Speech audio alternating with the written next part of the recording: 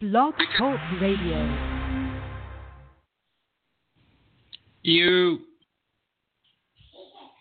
How's everybody doing? Hope everybody's having a good day so far. This is the King Vision Podcast, the Vision of a King. Yeah. So thank y'all for joining. I was really trying to play this T.I. song, I'm a King, but it wouldn't play because Apple Music is too slow and my phone is too trash.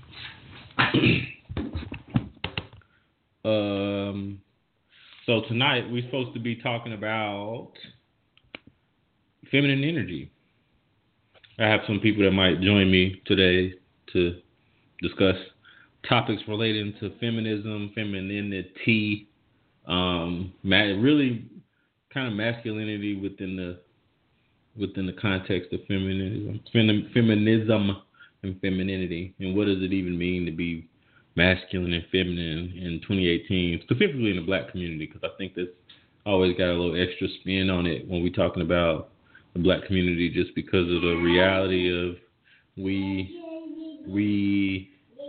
different in some ways, and there are certain things that we got to do and deal with that other cultures that maybe they have to deal with, but it's just a different kind of reality.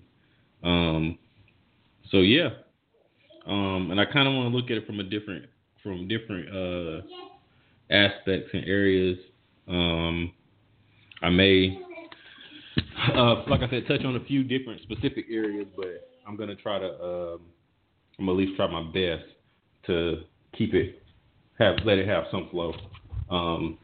Only because I don't necessarily want it to be too scattered, but at the same time, I want to cover a couple different options and look at it from a couple different ways, and hopefully we can get the perspective of some females and see what their kind of thing is, specifically with kind of like we done touched on before here with like modern, kind of what's considered modern fashion and modern other things. Hi. You. Hey, what's up? Hey. So, welcome to the podcast. How are you doing today? Thank you. I'm good. How are you? I'm good. So, for those listening, this is my homegirl, Sydney. She, too, has a podcast that she does, the Thick Roots Podcast. Please check it out when you get a chance. Y'all are on like all platforms, right?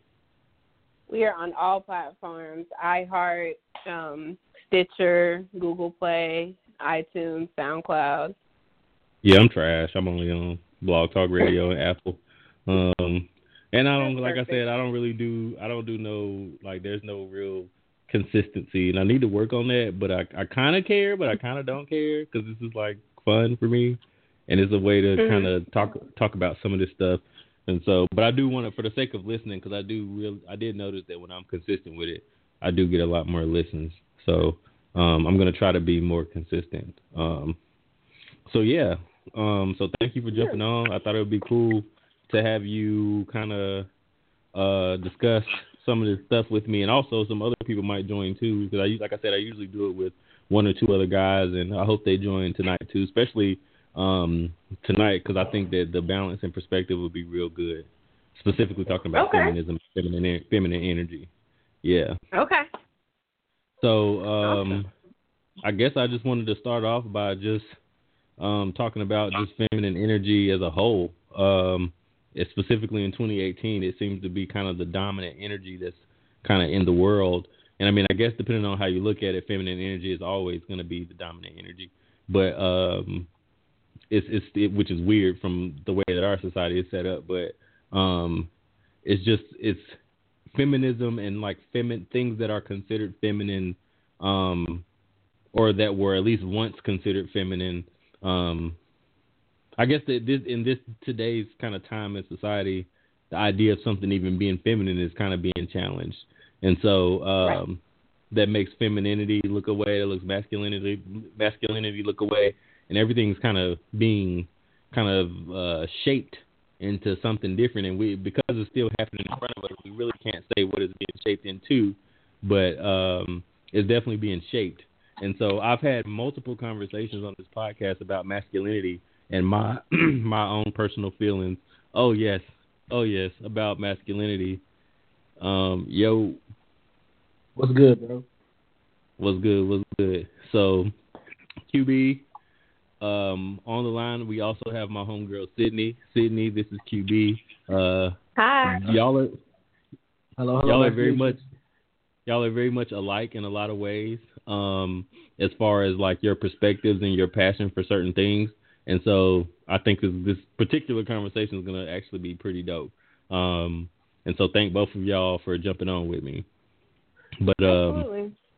yeah, so pretty much like I was saying with feminine energy, QB tonight we're talking about feminine energy, and we just kind of starting as a whole with overall feminism and all of that. And I was kind of going into it, but getting back to it, yeah, it's something that, like I said, I've kind of griped about masculinity in 2018 and 2017, and kind of how I feel about it, and kind of that masculinity is under attack in some ways, specifically in the Black community. And so I kind of wanted to start with like just kind of discussing, like I said, where feminine energy is right now, and as a woman, do you feel it's under attack, and where do you feel like, what do you feel the status of feminism and femininity is right now?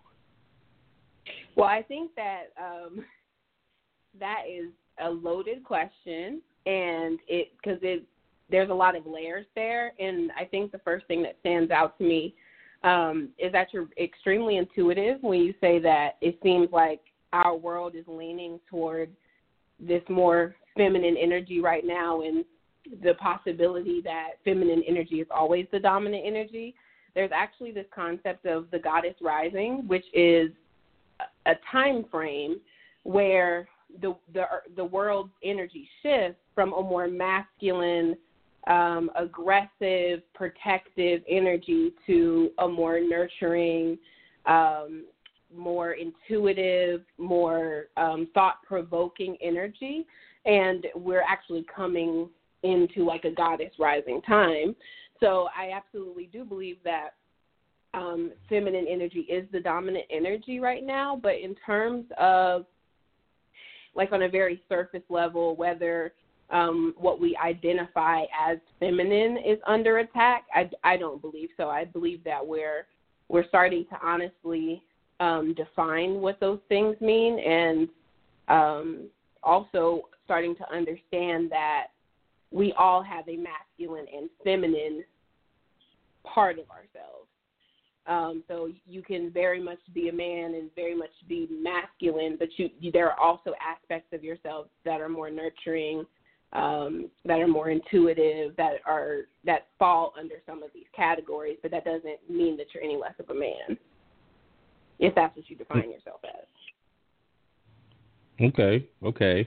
So if we're saying that, you're saying that you don't believe that femininity and feminism in that way is being under attack, do you see those that identify as trans women as, like, where does that fit under the status or state of feminism? My feminism is intersectional. I think to discuss feminism in ways inherently racist, because when you're talking about first and second wave feminism, you're talking about wage gaps. I don't give a fuck about, can I cuss on here? Yeah, it don't matter. I'm gonna do it anyway.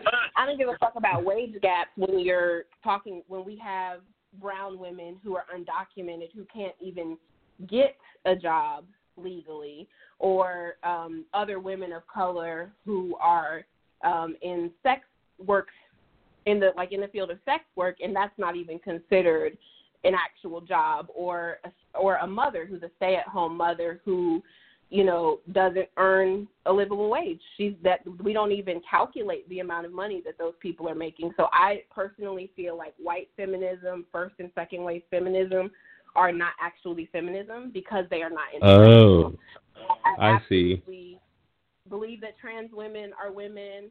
I'm pro-ho, pro-sex, all that. So I don't know Okay. what type of listeners y'all have, but I'm all the way left. Like, so. Well, no, I mean, I think it's worth the conversation because I think that, like I said, specifically in the black community, males wouldn't necessarily take that same stance as, well, that's white masculinity, and the same definitely applies for masculinity. You know, as far as what is considered dominant masculinity is for sure white masculinity, because things that are considered black masculinity are deemed as threatening, and so they don't really get the face time in the same way. And so it's a situation where they're not going to necessarily look at that in that way. But at the same time, there's still a agreement within the what is considered feminine and what's not, because you definitely brought up a whole lot of aspects of general, I guess, womanhood that would be. I can't say it would be impossible for certain people to understand and relate to, but it would be, they would have to go out of their way to create experience to say that they've had that true experience as a woman, or they'd have to find a way to have it externally, if that makes sense. But you also have to consider that you define your womanhood. So my womanhood doesn't look the same as a woman who identifies more with her masculine energy. There are ways in which I can be masculine. There are certain ways in which I just am. I have masculine energy in that particular space, and there's other places in my life that I don't. But there could be a woman that, you know, just for the sake of stereotypes, is like a butch lesbian. She walk around in men's clothes all day, got a short haircut, you know, like, it lives her life totally on, in terms of the social construct of gender, like a man would, but still identifies herself as a woman. Our experiences are completely different, but so how do you define womanhood? It's defined differently for everyone. So even in that context, because I'm more speaking to, because, well, I guess it's would a trans male that was born biologically a woman, would you consider that person as being this, like, having the same energy as you? I feel like, so for starters, let me say that I feel like, especially in terms of visibility, I feel like it's very important for trans people to speak on their own behalf. But as a woman and a feminist, by way of womanism, by way of humanism, I do feel as though trans men fall under that same umbrella of protection that I would put anyone else, or that I would put anyone who is femme-identifying. But I also put gay men who are more toward the feminine side of the spectrum in that bucket as well. I don't think that we necessarily share the same experiences, but when I'm thinking about marginalized communities and who needs our support and who needs visibility and representation and who requires, you know, additional safety, I do consider them when I'm thinking about those things. But they're men, okay. And oftentimes, in my experience, once they transition, they take that male privilege and run. And I have not seen very many trans men fighting for the rights of trans women who are being murdered on a consistent basis. There have already been 14 trans women murdered in 2018, and I've not seen very many trans men standing up on their behalf. So they kind of take that male privilege, especially in a situation where they may be passing. And so, you know, nobody's clocking them and like, oh, you used to be a woman. Like, they're taking the male privilege and they're doing whatever y'all do with it. So, right. But I still feel like they are marginalized.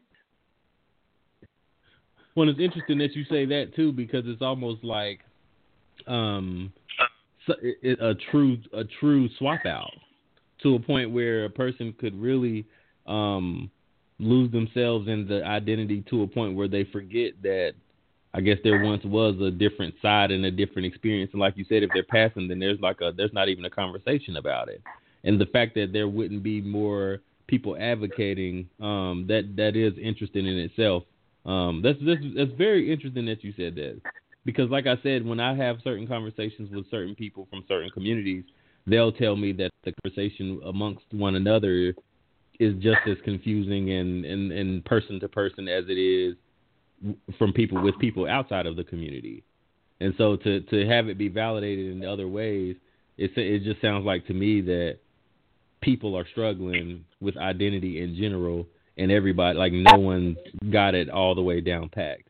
And there are certain markers, and there's some dominant identities that kind of play out, but at the end of the day, like, we're all trying to figure it out, we're all trying to do it. But that is a very good point. Like, I guess you don't really see, because when you see activism around it, it's really more it's like it's like there are certain things that are discussed and there are certain things that are talked about. And it's funny that you talked about male privilege and someone who has I guess I can't say they've started a new identity, but someone that's kind of walking in a new identity, and it's something that's working, they begin to kind of take on the characteristics of the very people that they, what's that called? The people that suppress them. What's that called? Where like you start to gain a liking for your capturer. Hegemony. Something syndrome. Are you talking about it? Stockholm syndrome? Yeah, Stockholm syndrome. Yeah. Well, Go ahead. I think that so I think that oftentimes we can be tools of our own oppression, and that is not necessarily our fault, but it is something that we have the tools to acknowledge and then learn to undo. And currently, we live in a binary world. So instead of people just being fluid and being all that they are and saying, I don't fit nowhere on the spectrum because I'm all over the place, we try and fit ourselves into these boxes, especially marginalized people like people in the trans community. And when you're in a situation where your life is in danger just for existing in a space that makes you comfortable, wouldn't you choose to go stealth? Like, wouldn't you choose to go under the radar? Like, if your blackness was something that you could hide, you could be black internally, and you never had to worry about being gunned down in the street or, clocked when you're walking around a store or, pulled over. If you could, suppress that and kind of hide it, it's almost like a coping mechanism, or they're like chameleons. They're just doing what they can do to survive.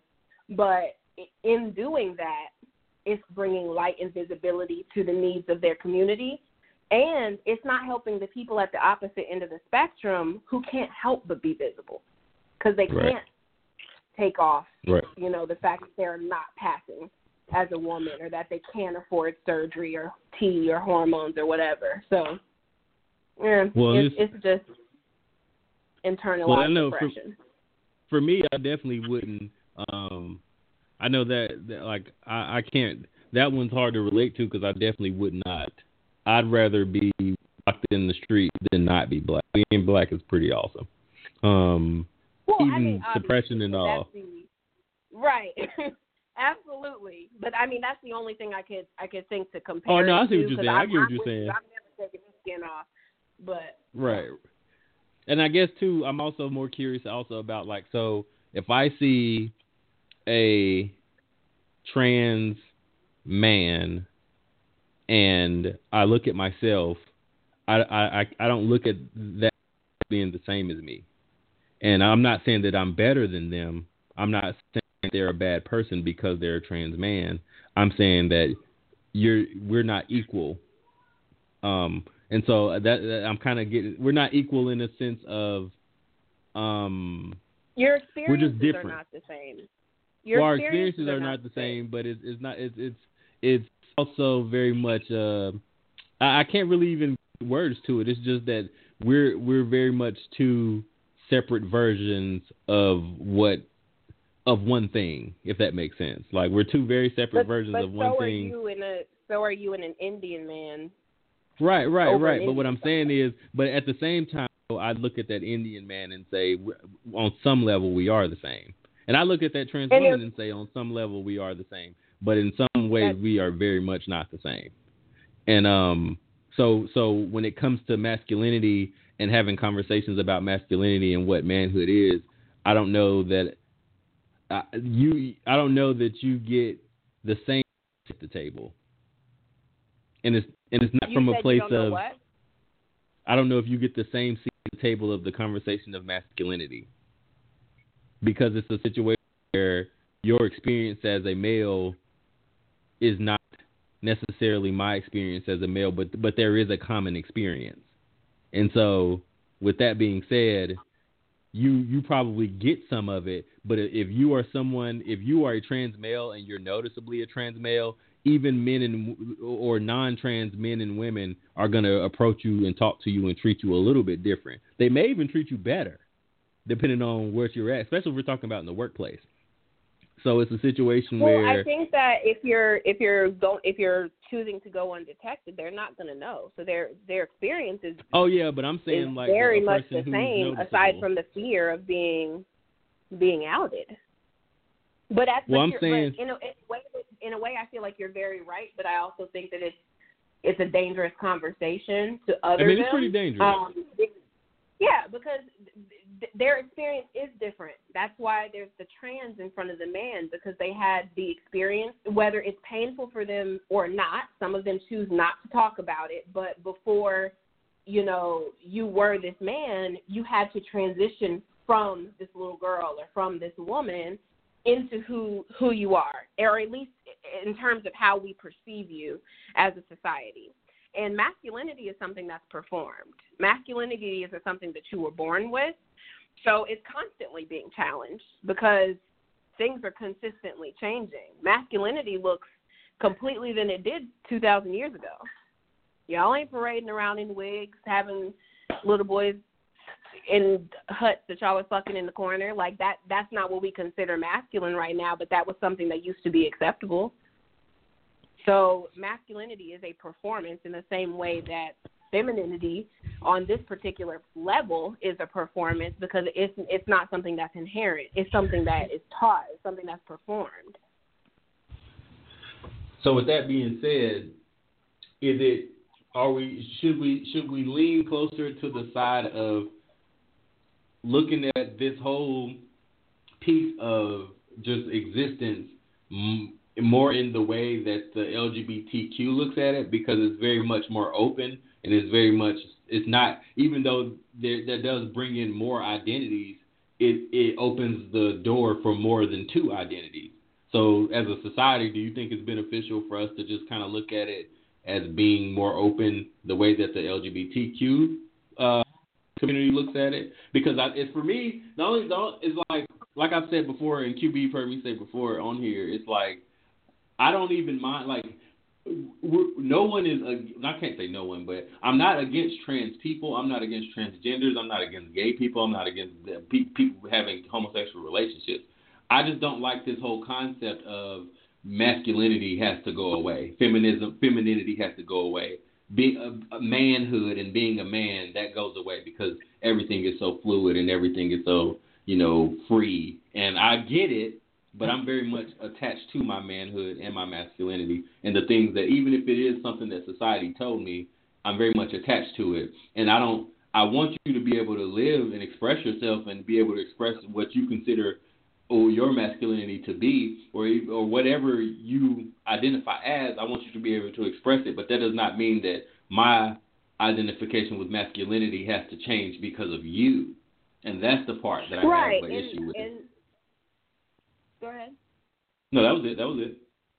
Oh, I feel like it sounds like it feels threatening to you, and I can identify and understand that, but I don't feel like anyone else's experience has to impede on your own. So I don't necessarily agree that masculinity and femininity need to go away, but I think that there is a much larger spectrum. It's not black and white. And I feel like there are a whole lot of things that linger in between that. But I absolutely believe that masculine and feminine are a thing. Like, they just, like, that is an inherent thing in the world. Even like when you talk about people calling women female instead of calling them women, which is what gives them the humanity, even outside of humans, masculine and feminine like still exist. So I just feel like there's a spectrum in between, but those things are still the two like polar opposites. Okay, yeah. So them I think that was in the middle shouldn't make you feel threatened, and maybe it's the way in which it's being explained or talked about. It's really two things. It's really two things. The first thing being because of society's advancement and because of the way things have progressed so quickly, you have people that are able to alter themselves, or they may naturally look more masculine or more feminine, and they're exchanging and interacting with people that they don't know whether or not. And I'm not saying this is something that's like super widespread and everybody's out here in this crazy epidemic, but I'm just saying that it happens. And so, and my example, and I talked about this on before, was a couple months ago, like 8 months ago, Designer was in LA, and there's this really popular trans woman, light-skinned, that, like, if you saw pictures and no one told you, you wouldn't know that was a trans woman. You think it's just a chick that live in LA. And so he was dancing with her, and then he didn't know that she was a trans woman, and he like after he found out, he did this whole like Instagram, and he was kind of rude, and he was like, I didn't know that was a dude, and all of this stuff like that. And I'm saying, for me, like, that's the part where it's like it's so passable that you could be in a situation where you may be, as a single guy, you might be in the club dancing with someone, and then you find out later that that's a trans woman. And had you known, you would have chosen not to dance with that trans woman, had you known. But if a trans woman doesn't feel any need to share that, because that woman does not have an obligation to go up to every person and be like, oh, by the way, I'm trans. So I understand that part of it, but I'm saying that leaves a lot of exchanges that's almost like the way that we see men approaching women on advances, where it's like it's an unwanted advance. And I know that's kind of gray, but that's the way I see it, because if I had no knowledge that you were a trans woman, and everything about your appearance, it says that you're not a trans woman, that you're just what society considers a woman, and then I make a decision to dance with you, and then I later on find out, like, I would be a little upset. And no, you shouldn't. But it's almost like, should you just not dance at all? You know. And then the other part is, honestly, and I shouldn't use college kids as a temperature, like a thermometer, because of course they're going to be the extreme of everything. But like with the college kids, they're the people that are kind of coming up now, that are a part of the trans movements, and that are part of the super extreme ones. I've seen shirts and hoodies that say like gender with the like the no smoking sign, but it's like gender. So they're saying like no gender, and that goes back to what I was talking about. Like, you know, I really wouldn't want my son to be taught by a teacher that did not believe in gender, because then the way that she's gonna go about her teaching is that from that place of not believing in gender. So every discussion I is think that they're talking more so about how they identify, which they don't have a gender, so treat them like a human, which means no. But I'm saying, like, when you talk to these people, they'll tell you like, no, like in their perfect world there would be no identifiers, because people are just people. So there wouldn't be a male and a female. Perfect world. Huh? That is, I mean, we don't live in a perfect world. So I mean, I know, but I'm just saying the fact that it's like all. And you know, we know somebody like that. You remember the woman who ran the women's center at Act? Yeah, oh yeah. She raised her daughter like that. Right. Well, and that's what I'm saying. Kid like that. But I'm just saying, and I'm not even saying that she's wrong for doing that, because I get what the point that she's trying to make. But you're almost overly doing it when you do it like that. because she could have just put the toys in the room and then the daughter would have, migrated to whatever they were interested in. But for you to go out of your way and like try to create this super neutral environment so that your kid can pick, and if your kid starts to go to something a little more feminine, you're going to try to push a little bit more masculine stuff to try to balance it out. That's just a little off, I think that is extreme, but I do want to speak to your first point about the dancing.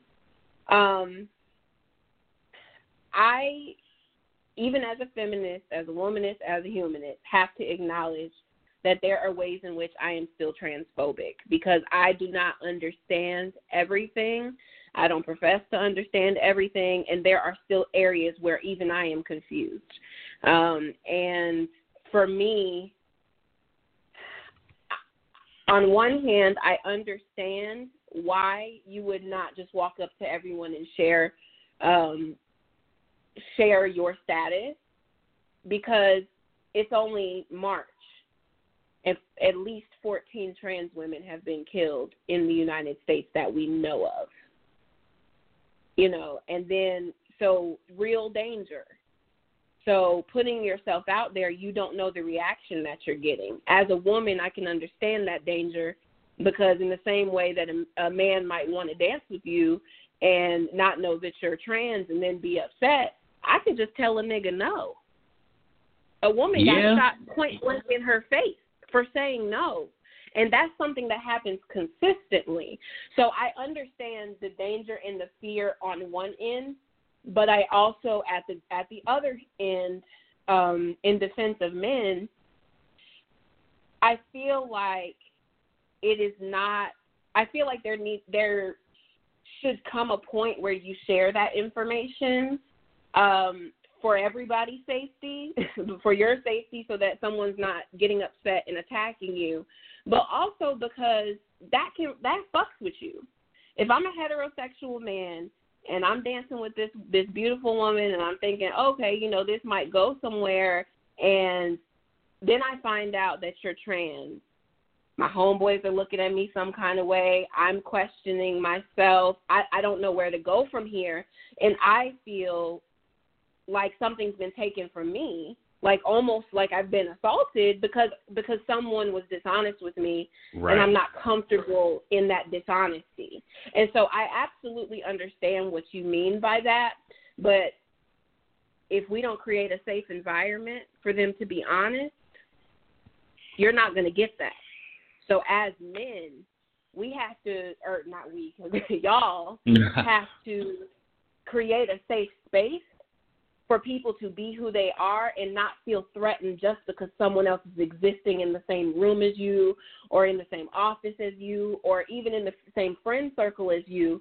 It's okay for them to exist, and they should be able to share that information with you without a violent reaction. That's right. The part of masculinity that needs to go, is the violence and the hypermasculinity that gets people killed. So well, it doesn't need to go. To tell you that, it does. Well, not because it has a purpose. It needs to go in this way. Because at the same time, you need that violence and you need that kind of aggression when it comes to protecting the women and when it comes to protecting people in general. So you kind of need it. Women can protect themselves, and that's true too. But I'm from saying other men. So that same violence that you're using to protect us is the same violence that you're protecting us from. So if the violence went, there would be no issue. I don't know. I think we'd all be sitting. The number one killer of black women is black man, per the CDC. I mean, right, but the number one killer of white women would probably be white men, and the number one killer of Asian women would probably be Asian men. You know what I'm saying? You'd have to look it up. I wouldn't know, but it's the number one killer under like heart disease or something like that. And that says a lot. Like, and if that's the case, when you're across the spectrum, if the number one killer of women is men, and it's not the same way in reverse, there's something to be said about that. There's something about that violence.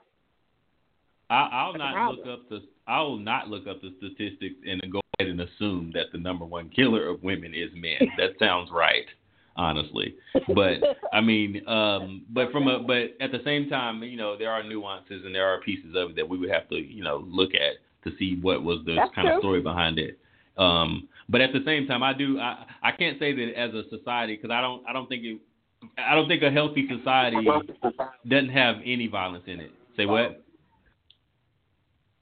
Oh, yeah. I don't think a healthy society has no violence. I think it does have a place.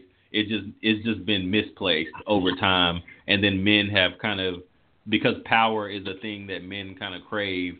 With usually a lot of power, force comes with it. So I think that's what the reason why I kind of the two are kind of coupled together. But I definitely understand. But QB, I'm curious to hear what you think about this. I know I haven't heard from you, and I definitely am just curious to know what you're thinking. I was just about to ask. I was just trying to enjoy the conversation, honestly. With some really good information. From my point of view, going all the way back to the beginning of the conversation, I feel like, specifically with the black community or black people, we are still on the pathway to redefining and refounding what we saw as the feminine energy and masculine energy, the femininity, masculinity, manhood, and womanhood.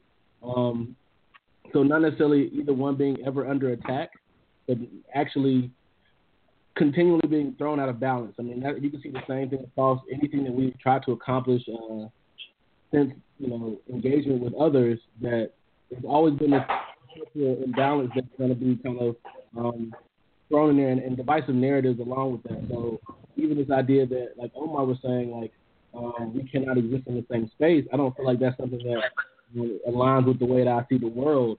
However, we still have to understand that we can't minimize anyone's experience or the experience of one group over the other.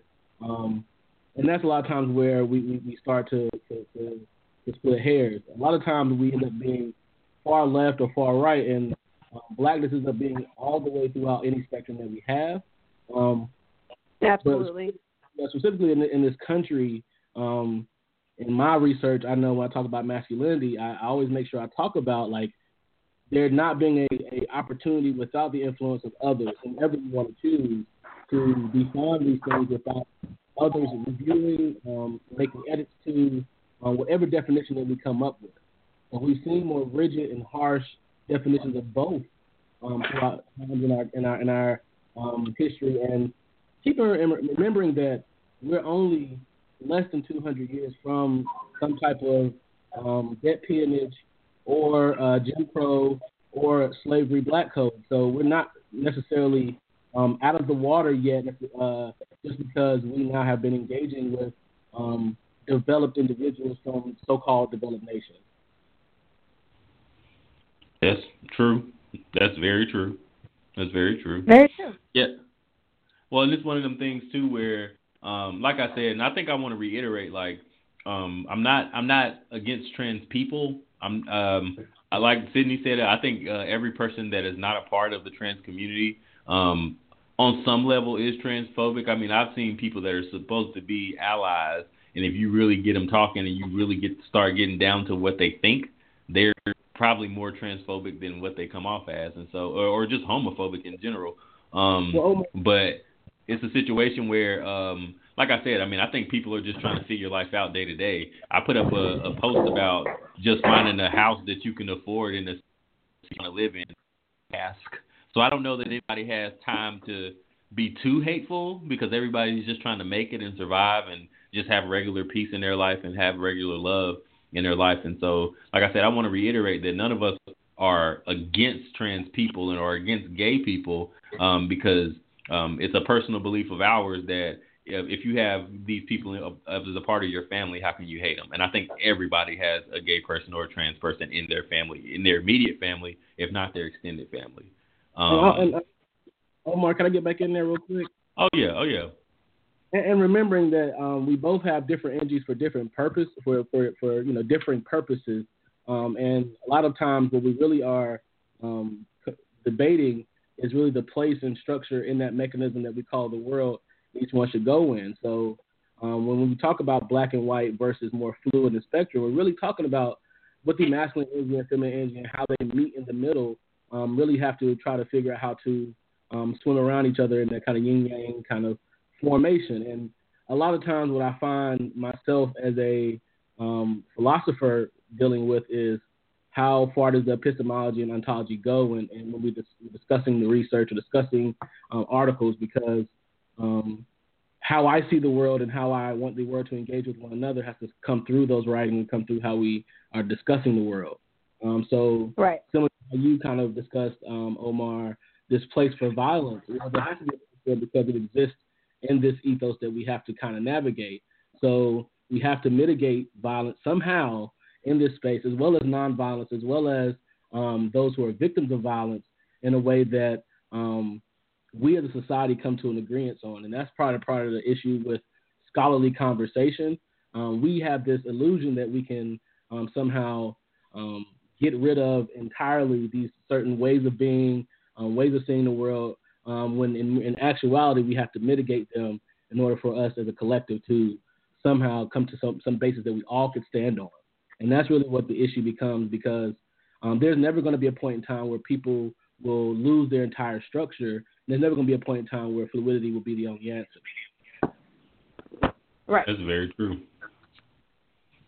Yeah, it's pretty crazy, and it's crazy too what you said about like you said, academics, and how, like I said, the progression of it so fast. It's created very strong opinions, and there is no true, there's no one answer, even amongst, like I said, the people that share a similar narrative.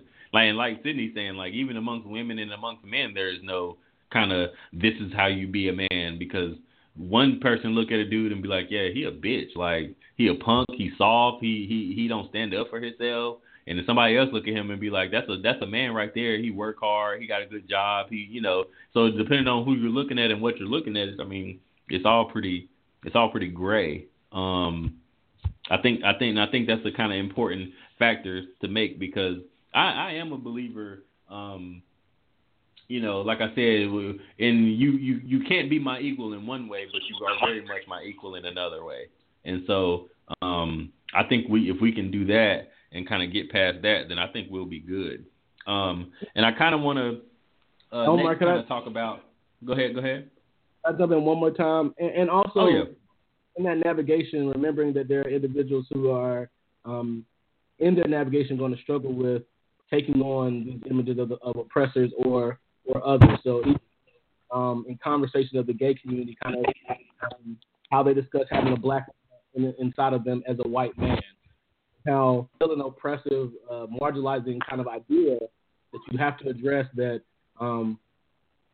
you cannot take on these standards of beauty or oppressive ideologies and identities and ways of being, as well as showing yourself for your benefit. That is not progressive for the entire community. That's one thing that, similar to black women in the civil rights movement and thereafter and before, because it's not a new conversation, not falling into the masculine ego trips and vice versa, there still has to be some sort of accountability of individuals to the group, and that, because there's still an interactionary space that we have to exist in.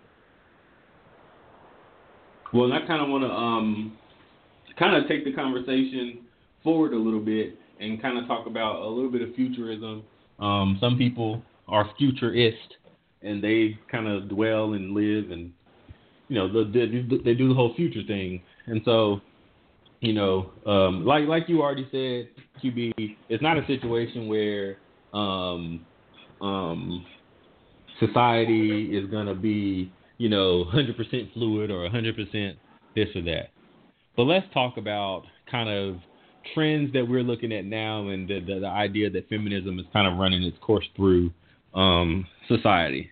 So when we look at music and entertainment, specifically black music and entertainment, and we look at the guys that are being kind of raised up and raised high, they present themselves in a lot of very interesting ways. And some of them toy with homosexuality. Some of them outright do things that are considered feminine. Some of the clothes and jewelry, and we've discussed this on here more, but some of the clothes and jewelry is what is or what once was considered feminine. And so when you think about role models and you think about how society works, kids look up to entertainers and celebrities, and so they actually take on the images of their leaders and the people that they look up to. And so, as a result, there's one school of thought that says, this current crop of, 8 to 24-year-olds live a very questionable lifestyle because of the way they present themselves and because of the things that they're into. And so talk to me about kind of what you guys think would be the end result as far as what masculinity is concerned, because these males are going to turn around and raise up young males. And so do y'all think that there be... End. Go ahead. This is.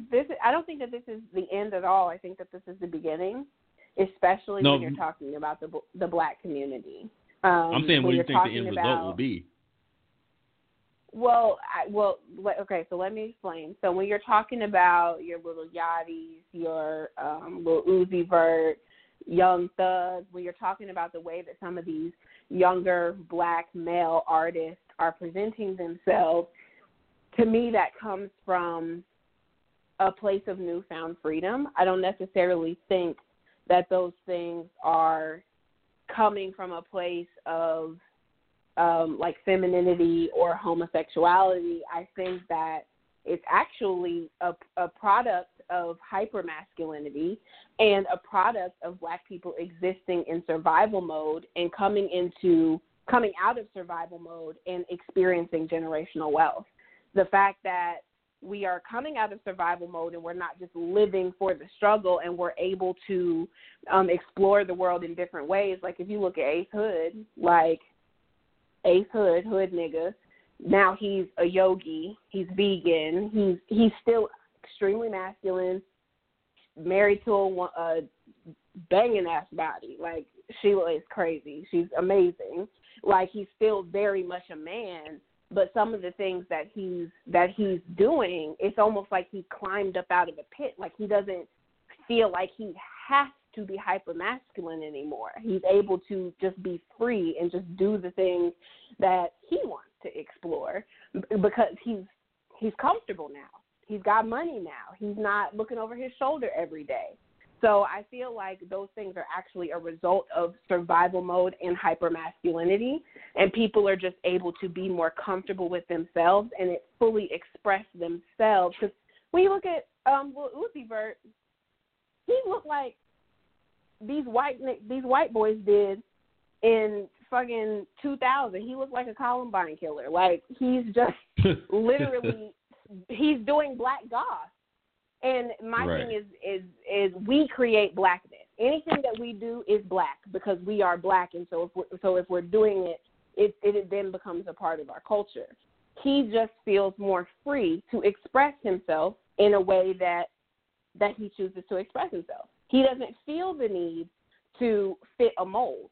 He doesn't feel the need to look the same way Lil Wayne does because you know what? Kanye told him he didn't have to. Kanye did a whole tour in skirts. I was there, I know. So, I feel like it's actually the beginning of something, and the end result will be masculinity looking like femininity and men being able to be free and to come to this place where Jay-Z is, where they're going to therapy and they're crying and they apologizing to their wives. It looks like freedom. That's what it looks like to me.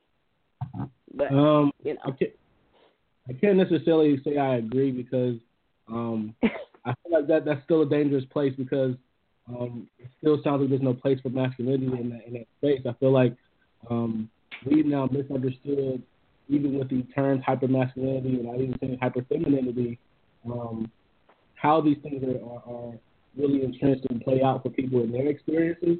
I believe there's a masculinity where all those things, the gentleness and et cetera, are part of that. I don't necessarily feel going into femininity or into the feminine part for me is necessary, to access those things. So one thing that in terms of these conversations is masculinity being seen as the overall lower end of humanity, and femininity and being seen as the overall option that you know. At any point in time, when we start getting into these paradigms where that is the case, we're going down a very dangerous place because the society remains imbalanced. Society remains without true recognition of the equality that it needs to prevail amongst men and women, whomever is taking on those roles. And because they are roles, yes, we take those on in such a construction, but they're constructions that some of which take place before we come into being walking. But I don't feel like that's removing masculinity. I feel like even in the examples that I gave, those people are still very much men. They're still very much masculine, but they are able to explore their individual identity as well and what that means underneath and on top of their masculinity. But in describing masculinity as some type of pit, there's still this idea that there's not a place to stand and be vulnerable and it's still perpetuating, to me in the conversation, how masculinity is being purveyed or propagated amongst those who really are taking on the isms and ways of being of a culture outside of their own. So it's still in these places where people are marginalized when they did not get the economic freedom that certain populations of black people experience for over generations. Those men still have to exist in spaces where they're going to engage with people who will say this is the way to be masculine that may not be from their own culture. It's not necessarily only a self-inflicted masculine culture or feminine culture, because we still have to take the consideration of how femininity has impacted our community just as much as masculinity outside of these spaces that have experienced economic freedom. That's very true. And I would also kind of argue that, and see, this is where it's kind of crazy, but it's like black goth kids aren't new, and so it's like the space for it has always been there. He might have got picked on a little bit, but there was also that black goth kid who nobody wanted to fuck with because he might beat your ass. Because he seemed like he do look like a little serial killer. He do look like he will fight you. And so it's like one of those things where it's like, in some level, I'm agreeing with you. Masculinity, traditionally, what's looked at as masculinity should be opened up to include someone that may be a little more in touch with their emotions, or someone that's artistic and may, take the style of dance as their particular art form, and still be very masculine within what they're doing. I think it's just we need to get to a place where, like I said, everything isn't so rigid, and then understanding that there's A, there's B, but then there's also C, D, E, F, G, and it just keeps going on and on and on. And so to say that one holds weight over another is interesting. But the reality of, I guess the hard part for some people, because there are true biological transgendered people that are born transgendered, and there are true ambiguous people that were born ambiguous. But the idea that you take elementary school students and present this buffet of identities to them before they even are really getting into their identity, you're low-key setting them up for a life of confusion, because you're introducing the concept before they're even prepared to be on the concept. You're cis het privilege talking, because we do present them with a buffet. Gender is a social construct. So being a man, being a woman, like, and the gender of it, not your sexuality, not your sex, but your gender, that is a social construct, and we are presenting them with a buffet. When you have a gender reveal party before your baby's even had its first breath, you are already, like, putting them on that particular assembly line to shove pink things in their face and dolls and this and that, and that's not ladylike. That's not what girls do, and we do present them with a buffet of things, but the issue is that we're only presenting them with one option based on their genitals, as opposed to giving them humanity from the very start and allowing them to say, I like a lot of things on both sides. I don't like any of this shit. Like, we're not giving them the space to choose that for themselves. We're choosing it for them, and then saying, well, when you're old enough, you can go a different way if you choose to. That, to me, doesn't make any sense. Well, isn't it a situation, though, where because I think if we're saying we're presenting ideas such as, like, careers or like sports interests and stuff like that, I think that is very much something that we do based on what is the gender. But I'm saying, like, down to the point where you're presenting relationship like things, and you're presenting really your sexuality, things that are related to sexuality, that elementary school kid, really their mind is not even close to that. So why would you present that conversation to them and get their mind in that space prior to them doing it? And then I guess the other part too is sexuality. Your sexuality begins with you. Like, kids masturbate as early as 3 and 4. Oh yeah, but what I'm saying is you can implant something in my head that I would have never done before, and so now I'm exploring things. There is a way to present the information, and it still sounds like you're coming from this, like, feeling of being threatened, like, you know, if we present them with this information, they might end up being gay. Like, but no, like, for me, like, I'm polyamorous. I have 3 partners right now. I didn't know that was a thing until someone gave me the language. I'm just out here cheating on niggas. So if that was something that was an option for me before, I could have saved myself a lot of grief. So it's not necessarily saying that you're forcing, because I do think that there's an appropriate way to do things, and I don't know that we've necessarily identified that yet, but I do think that there's an appropriate way to present information to children or to people at all levels so that it's digestible, so that they are given the language to express themselves, because oftentimes people don't have the language that meets the way that they feel inside, and that stuff builds up. That causes anxiety and depression and self-doubt. And think about how much more free and how much more knowledge that you can gain and experiences that you can gain when you're not having this internal conflict within yourself. Imagine how much more you can flourish if you can check that one thing off of the list and say, you know I'm only 12, but I know that the word girl doesn't apply to me.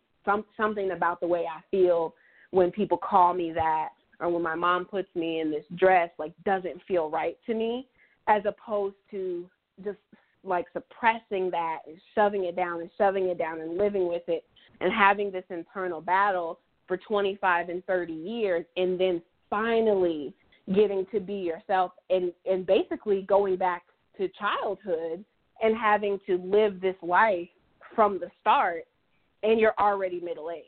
Like, imagine how many more experiences and how much more positive your life could be if you had those choices. But this will be my question, though. The same way that particular person doesn't they know that when their parents put that dress on them doesn't feel right. What would be the difference between that and a kid who identified with a drug dealer when they were young, or a kid who identified with, like, I remember blatantly, I wanted to be a porn star. I wanted to be a porn star because you got paid to have sex, and that sounded like a plan to me. So it's a situation. I mean, where, I wanted to be a girl in the Big Pimpin' video. So I mean, there's always going to be those. So I guess that's what I'm saying. Like, how do you deal with that reality of, like, this person has this super attachment to this identity, and then as they grow and change and have experiences, they realize that was something that was not necessarily foolish or something. It was just something that was a phase. And so now that they're older, I don't want to be a drug dealer. The only problem, I mean, so if we're gonna, keep with the theme, You know, if we have this buffet of identities that people are able to choose from, and as a young boy, I'm gay. This is lit. I get to hang out with all my little guy friends. We having sleepovers. I don't want to be around no girls. Like, fuck girls. I'm gay as fuck. And you grow up, you have a homosexual experience, and you're like, nah, dog, like, this shit is not for me. The only reason that would be an issue is because we imbue people with fear and shame for exploring themselves, for exploring what's out there and seeing whether or not they like it. What is wrong with exploring, and what is wrong with experimentation? There's nothing wrong with that. That's very true. There's nothing wrong with exploring. I think this is probably the most... The issue is the fear and shame that we put on other people. Right. Which, in my opinion, is a tool of our oppression and Christianity and all that shit. So I just live completely outside of that. Right. Or I try to. And that's interesting that you said that, because I think this is probably like the most balanced conversation I've ever been able to have about it. And I think that we gave a pretty balanced perspective. And so, Sydney, the way we usually do with this podcast is at the end, everybody kind of does like a last little statement or word to kind of solidify their thoughts on the topic. And I'm going to go first, and I'll let y'all go.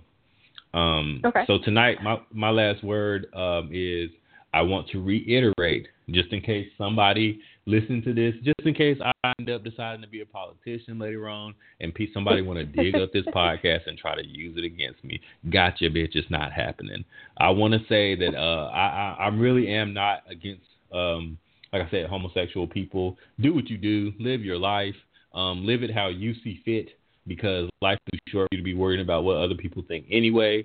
And then when you really put that much focus on other people, you really begin to kind of lose track of who you are in general, because all of your attention focus is going on what other people think. And so you might begin to perform thinking that, people are looking at you away, and it's just not even that serious.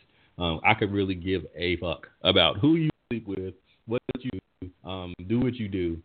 Everybody should be out here pursuing happiness. Everybody should be trying to be stable. Everybody should be trying to make sure that they got food in their cupboards, food in their stomach, gas money, and lights on, heat, air conditioning, and the simple comforts in life. So regardless of what your identity is, and even if you've listened to this and you felt like I'm this super hateful person, forget me and don't listen to me ever again. Live your life and do what you do. And it's my personal belief that God, or whatever you identify is God, will guide you through, and you'll be introduced to the people and things that you need to make it through. So everybody just keep pushing, do your thing, and pretty much don't look back.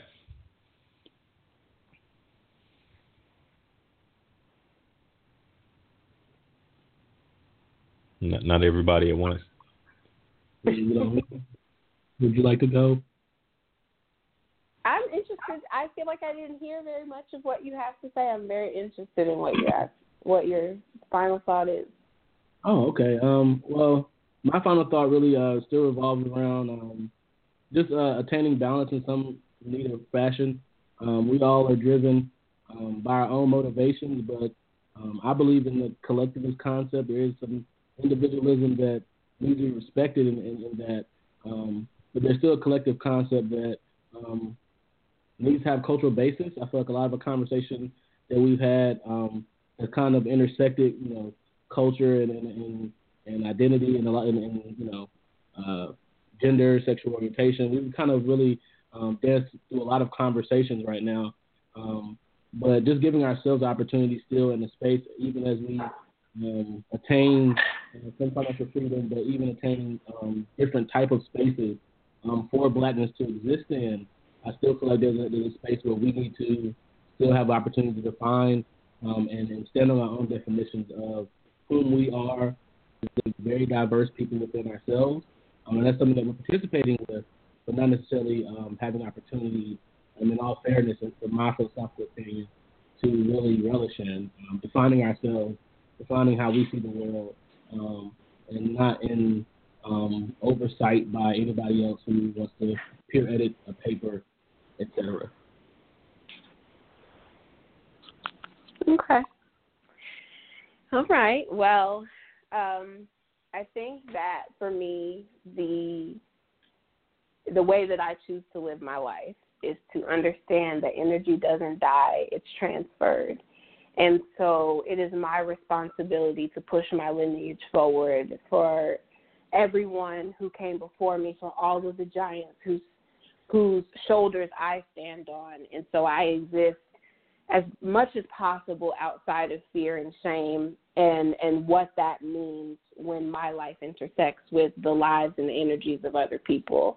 And I think that when we are whole on the inside and we are honest and true, fully realized beings, that when we find ourselves in those intersections, we can have a more positive experience. And I think that when we're approaching situations where we need to be able to be honest with ourselves and to be self-aware and see where those feelings are coming from, specifically feelings like feeling threatened, and understand the ways in which we contribute to the actions and reactions of other people and other affinity groups and marginalized people. And Black people are the shit. Like, we're everything. We're physical manifestations of God. And so you are capable of anything. You are wonderful, incredible, regardless of the affinity groups that you find yourself in. And so finding like resolve and comfort in that is the most important thing to me.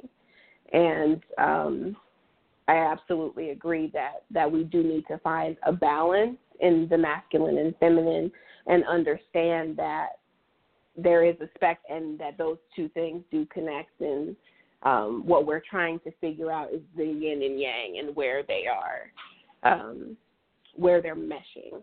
So I appreciate y'all having me on. Oh, no problem. No problem.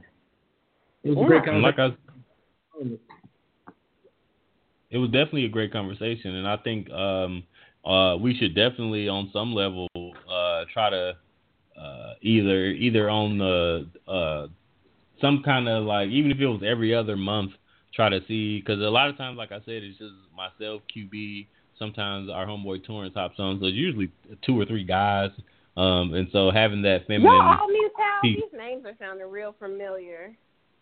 Oh yeah. Oh, I probably shouldn't have said that. Oops, sorry. I mean, but still, they don't know. It's okay. It's good, yeah. It's one of them situations where I think specifically you and your perspective, and you're, like I said, the types of things that you discuss on your podcast are very much in line with kind of what we do here. Y'all just kind of take it from a feminine. It's almost like a brother-sister podcast, honestly, as far as like the topics and how you look at things and how you go about things. Y'all just have a way. Hello? We could, on some basis, I think it'd be sweet if on some basis we can try to come together and just share ideas and kind of go from there. So definitely check out Thick Roots podcast. Oh yeah. Yes, that's Thick without the K, Thick Roots, one word. We're on all platforms. Our Instagram is Thick Roots, again, Thick without the K _podcast. We release every Thursday, so actually an episode came out today. Cool. So, and here at King Vision, release when we release.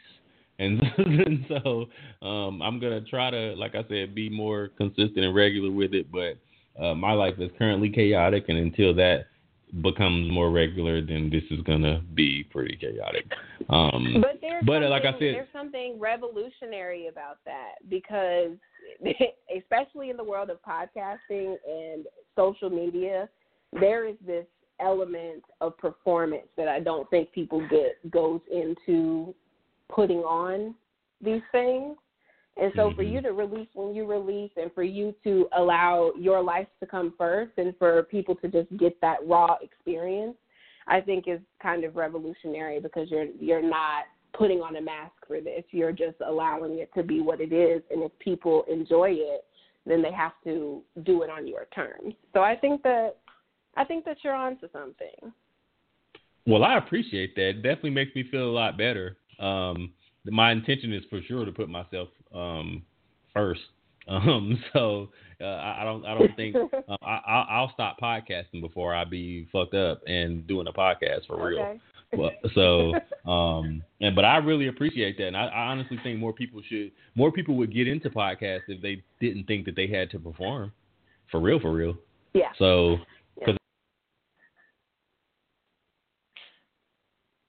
Yeah. But joining us for another version of King Vision. Check us out. Other than that, peace.